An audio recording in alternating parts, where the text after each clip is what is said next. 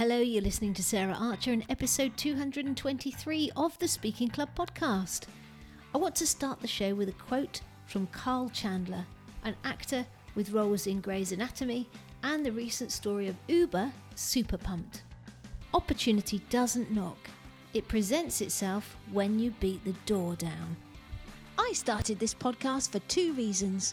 Because I want to help people recognise the power of stories and humour in speaking, and because I believe it's your message that counts, not the number of ums and ahs you use. There are some organisations that want to create robot speakers. They want you to sacrifice your personality in order to speak perfectly. But I want to let you know that you can be yourself and a sensational speaker. So, if you want to be a speaker that connects and engages authentically through stories, a speaker that gives value as well as a great performance, then welcome home. Hey, hope you're well. Thanks for joining me again. Now, I want to start off the show by telling you about my great Uncle Bill. Now, my great Uncle Bill worked at the post office all his life. He started out there as an apprentice as a young boy and retired as a senior manager. Sadly, my great uncle is no longer with us, and neither is the type of employer-provided job security enjoyed by his generation. Do you know, I was trying to count back, and I think over the course of my 20 plus years in the corporate world, I was part of or led at least 20 change projects that resulted in staff layoffs. So today, unless you are in the public sector, it is highly unlikely that you'll stay with the same employer. And in some ways, you're likely to be limiting your potential and prospects if you don't move around. In this context, seeing yourself as a product and understanding how to market yourself and ideas and projects is really important. And that's where elevator pitches can help. Now, they're often thought of as only relevant for entrepreneurs, salespeople and business owners. But I'm here to let you know that if you're an employee, then you also need to understand how to create a great pitch too. And that's because not only you need to provide your own job security, but also because opportunities to grow your career or make valuable connections can come anytime, any place and anywhere. So it's important that you have a pitch that works and gives you the confidence to shine. And in this show, I'm going to share, firstly, all the reasons why you need a pitch, the big mistakes people make, and the ingredients of a great pitch, as well as some examples to show you how it works. And my aim is by the end of the show, you understand what you need to do to create a pitch that works and gives you the confidence to share about what you do or your idea or project in a way that will not only engage people, but persuade them to see things your way too. So, I want to open up with the reasons why you need to understand how to create a compelling pitch. And the most obvious one, we've kind of touched on it, is that you need to be able to showcase the value of what you do so that you can move up the career ladder, either in your existing organization or at a new one. And this is not just in an interview context, because as I've said, job opportunities can often come up as a result of meeting new connections at events or social gatherings or even around the water cooler at work. And if you're able to recognize and maximize those opportunities by understanding how to position your skills and experience in a way that's engaging, memorable, and solves a problem that person might have, then you will most definitely be on the radar for existing or future roles. But of course, if there is a specific vacancy advertised you want to go for, then being able to use those same skills in a compelling cover letter or during an interview will of course increase your chances of getting the job. But getting a new job isn't the only reason you need good pitching skills. As you probably know, one of the most sought after skills in employees is being able to influence stakeholders. And to be able to do this successfully means tapping into those same skills. And of course, there are also actual sales teams whose job and future are dependent on their ability to pitch well and make sales, obviously. So the aim of your pitch, whatever it's for, whoever it's to, is that you are able to sell without it feeling to the other person like they're being sold to. Because even though we love to buy, we hate being sold to. Okay, so it's clear that being able to put a great pitch together is going to help your career in multiple ways. And now I want to look at a few of the many traps that I see people falling into with their pitching. First off is something I've talked about a lot on the show, and that is failing to grab attention right out of the gate. If you're a regular listener, you will already know, as I've said before, that our brains have 3 levels.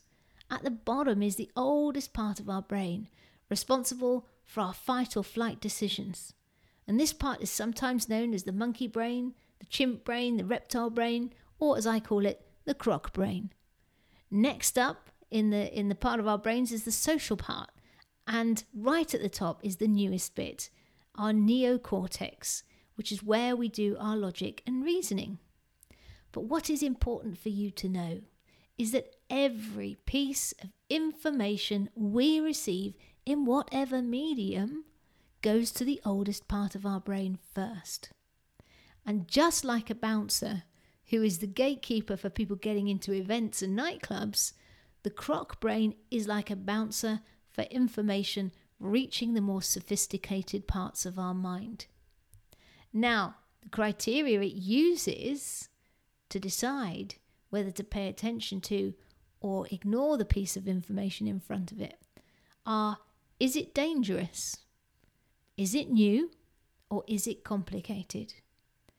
So if you want to get something past the croc brain to be considered at a higher level, or even to make sure that it continues paying attention to what you're talking about, you need to tap into a fear or use curiosity and keep things as simple as possible. And one of the big mistakes I see people make is that they'll write a pitch using that new part, that neocortex, assuming that the message is going to be received at the same level in the person they're speaking to or their audience. And that is like Einstein writing for Homer Simpson. Another big mistake I see is that people will only talk to a surface level problem, and they fail to make their pitch compelling enough for their audience to take action. Because you see, if you want someone to remember you, shortlist you, hire you, or say yes to your idea or proposal, then you've got to create a burning platform. And that burning platform can be around what the person or organization or audience desires most or fears the most. Or in other words, the underlying pain that the problem causes or the transformation that they're seeking. And in order to know what those are, you're either going to have to ask questions on the spot if you're talking to a person that you've just met, or do the research and thinking in preparation if it's a stakeholder or organization that you want to target. And this is no different to the work you need to do to make a talk land with your audience. It's the same stuff. Now, the last trap I want to mention revolves around your weak spots. If you're doing a personal pitch, then these will be the things in your skills or experience that you feel aren't quite where you need them to be. If you're doing a pitch for an idea or project, then it will be those things in your proposal that may raise red flags to the person that you're talking to. And if it's a sales pitch, it's the objections that come up for people once they've bought into the idea, even just sort of they see the value of it, but it's then the buts that come after that. Now, a lot of people will shy away from addressing these potential flaws But the people who have most success are those who not only tackle these issues head on, but can reframe them as positives. I have a member in my Speaking Club Live who is in the corporate world, and they feel that in comparison to other people in their team, they're not as confident in sharing their thoughts and opinions in meetings. They often stay quiet. And that's because they're much more comfortable influencing stakeholders one-to-one outside the meeting.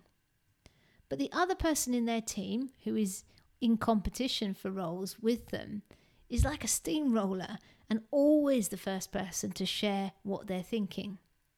Now, in this instance, we've been working on reframing that perceived weakness as a strength. So when talking about meetings, they might say, if they're in a job interview or just chatting to someone who has influence on their future, they will say their preferred influencing style is to speak to key stakeholders outside of the meeting so that they're able to get the buy-in ahead of time or know what the issues are that need to be addressed. And also that in the meetings, they want to make sure that everyone has the opportunity to say what they think and hear all views on the table. And that's reframing something which might be seen as negative, and I don't actually think is true in relation to this person. I think it's a limiting belief that they have, but is reframing that as a positive. So doing the work to understand where the issues might come up so that you're able to address them proactively will get you much closer to a yes. And it will also show that you're thinking about the person's issues that you're speaking to. You've done the work to think about them.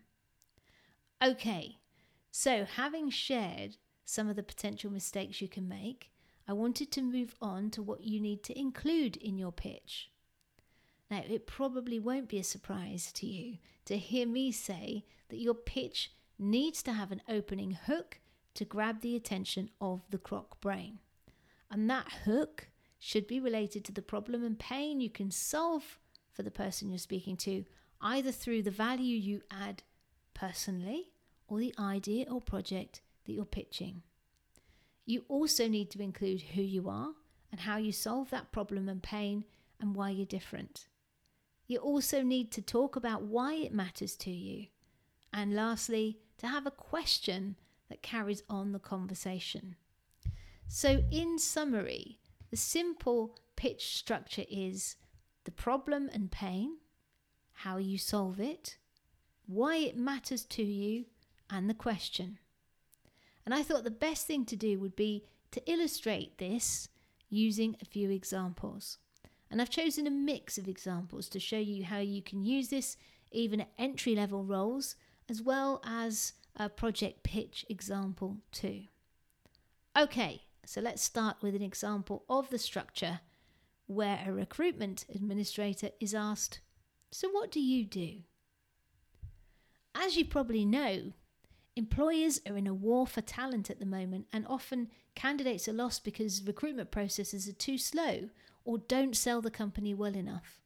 And that's where I come in. My aim is to ensure that the company gives the candidate the best experience throughout the recruitment process and that things are turned around quickly so that we get the best person for the job. I've worked in recruitment administration for a number of years, and I've seen how important it is to get things done right first time and on time. So that's what I aim to do. What are the challenges you've experienced in recruiting people recently? Okay, up next is what I call an aspirational pitch. So let's say that recruitment administrator wanted to move into a role at the next level in HR. Employee engagement and well-being have never been more important. If an employee feels valued and looked after, they're more likely to perform in the role and stay with the company. And that's where I want to add value to an organisation. I see the role of HR advisor as my next career step. I want to ensure that managers are given the help they need to successfully engage their teams and that individual employees get the support they need at each stage of the employment journey. Alongside working as an HR administrator, I've been studying for my HR qualifications, and getting involved in additional projects at work where I can. What advice would you give me for being successful in an advisor role? Okay, next is a real pitch that I wrote a few years back for an IT guy who moved to a new area. Hi, I'm Jamie, and I help companies to keep their IT systems running smoothly and serving the needs of the business and its employees. I've spent 18 years as a system support specialist working for a number of different companies in multiple sectors, in multiple countries. I'm used to supporting a high volume of workstations in multiple locations to diagnose and resolve network, hardware and software issues. I'm not your typical techie though, because I'm an extrovert that loves working with people, and yet I'm task focused and highly organised. This makes me a great pick for projects, and I've led many system migrations and contributed to innovations in the application and infrastructure space that have generated savings and efficiencies. I've just moved to the area, and I'm looking for roles in the IT, engineer and production support areas where I can continue to learn and provide value. Okay, and lastly, here is a pitch for a systems change. I think that there's a way that we can transform our back office efficiency and turn it into a competitive advantage. The back office is where the customer's needs are fulfilled, and a great performance here can win brand ambassadors or drive customers into the arms of competitors. Like you, I'm passionate about administration, and having worked across multiple industries, I know what gets results. We can systemize and streamline business processes, improving productivity, saving costs, and enabling us to focus more on doing what we're good at. What's your view on the importance of customer fulfillment in business? There you go, a few examples there that I hope illustrate what we've been talking about today. And I also hope that it's given you a better understanding of why you need a pitch, the traps to avoid and what should go in it, and the simple structure that you can use to create yours. And of course, if you want to get more help with your pitching, you can pick up a free copy of my book on pitching, Straight to the Top, and you can get that from saraharcher.co.uk/pitching. And of course, if you want to practice, the Speaking Club Live is a great place to come and test out all aspects of your speaking skills, whether that's pitching, keynotes, networking presentations, webinars, or podcasts.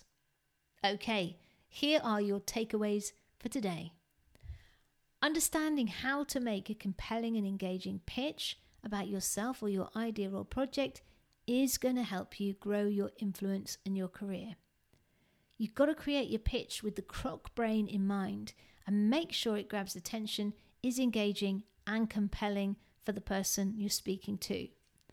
The elements of a great pitch are an opening hook relating to the problem and pain, showing how you solve the problem, why it matters to you, and a great segue question. If you have weak points in your skills, experience, or project, make sure you address these proactively and try to reframe them in a positive way. Okay, so I hope that you found all of that useful. And if you did, let me know. Come and connect with me on LinkedIn, or I'm on Instagram, Facebook, and all sorts. Or another way to show that you got value is to leave a rating or review for the show. And it'll just take you a couple of minutes, and it would be fantastic if you could do that. I love it. I enjoy reading them, it's just as long as it's honest as well. It doesn't have to be glowing, just honest. And you can do that over at ratethispodcast.com/TSC. So all that's left for me to say is thank you so much, as ever, for choosing to listen to the Speaking Club. And if you want some help with your speaking, I've mentioned a couple of things already, but there are other things available at saraharcher.co.uk, or you can book in for a one-to-one chat with me too. Until next time, as ever, don't you forget to go out, grab your life by the nuts, and get cracking. Bye-bye. If you want to discover how to create a killer pitch that makes you or your business stand out from the crowd, then you'll want to grab your copy of my book, Straight to the Top. It will help you clarify your USP, your business story, who your target market is, and what will make them buy. You'll discover how to get the edge on the competition and position your offer for success. You'll also get proven elevator and investor pitch frameworks to use for maximum impact. To get the book for free plus lots of extra bonuses, you just pay shipping and handling. Go to standoutpitch.com today.